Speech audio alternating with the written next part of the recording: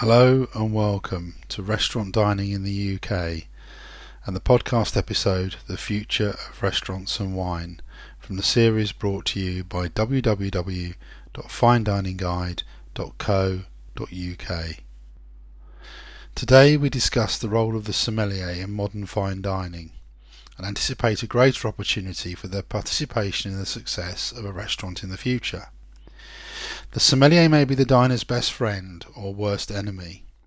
The average markup in fine dining restaurants lies between 300% and 400% of retail.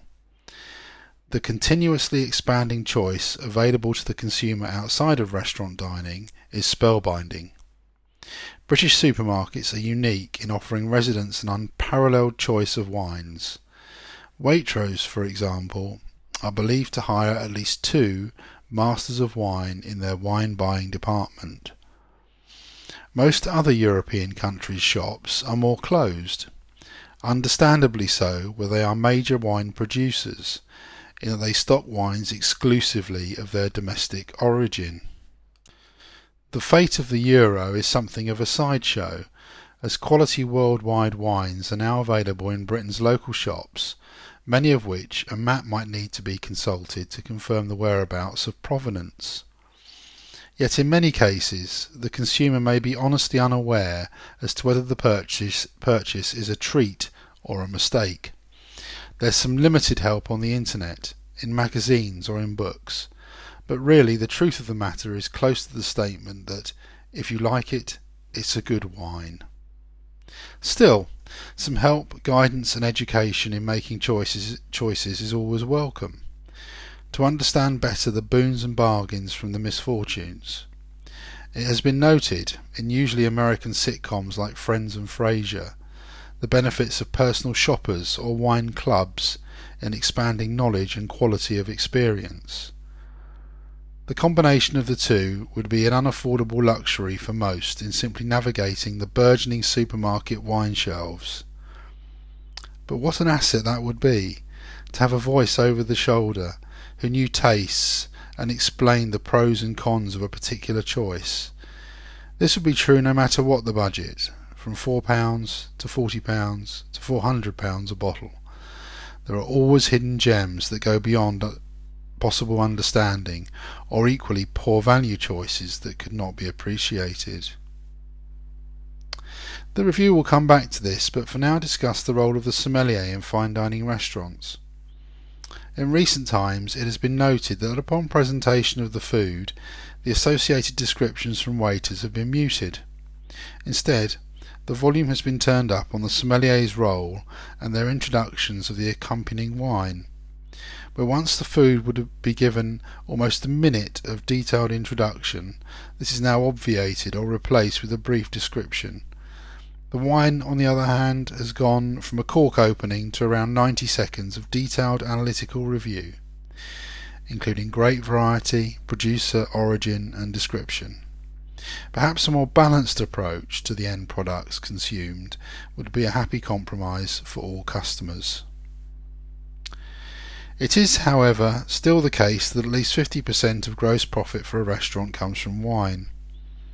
Something that may be enjoyed occasionally at home, diners may feel somewhat obligated to enjoy in restaurants, in spite of the glaring average of 350% markup above retail.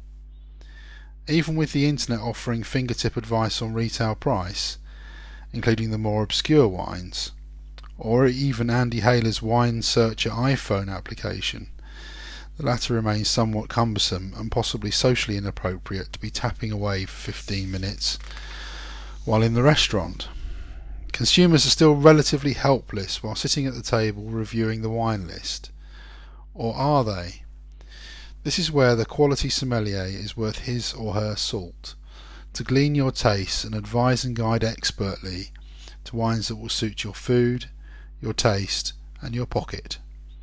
To an extent though, how possible can this be in the actual restaurant environment? Ideally, an open and honest conversation that went along the lines of, I don't want to spend more than X pounds on the wine and I like Burgundy reds, let me have something that will work well and offer value for money, Indeed, having this conversation would be recommended. Whether you'd actually end up with something that offered value for money outside of the restaurant is another matter. This is of course grossly understating the value of the sommelier to the dining experience. A significant part of their job is to understand the nuances of the food ordered and be able to match a wine that will optimise the enjoyment as one overall product.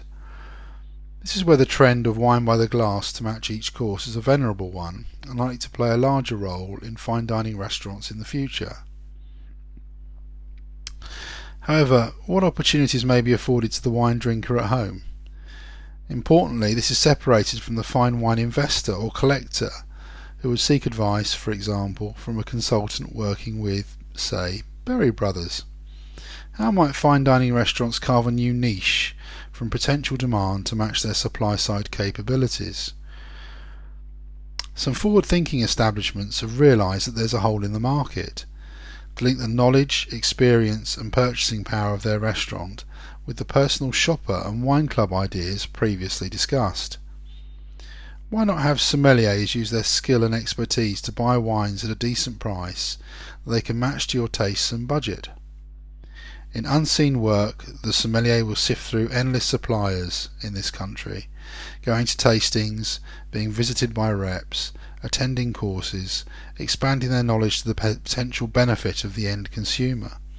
Surely the typical restaurant sommelier has accrued knowledge of wines far beyond our expected level of attainment. Why not pay a small premium, say 25%, above the price they pay for a wine that they can vouch for, and even better, if they know us well enough, match to our tastes? This is where certain establishments may score heavily. Restaurant wine made available via an assisted personal shopper, the sommelier, or a regular customer, a club, at high street prices, or slightly above. Your typical fine dining restaurant becoming a kind of value-added boutique wine merchant. Thierry Thomasin's Angelus, Alex Gautier's Soho restaurant and the soon-to-open Alan Murchison's 10 in 8 group Les Caveaux have all seized the nettle or grasped the grape. They appreciate that there exists a marriage between restaurant customers, the like of fine wines, and their supply-side strengths.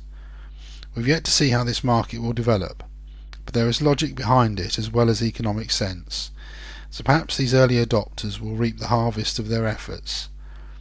Any move forward for restaurants in this country would be sure to be welcomed.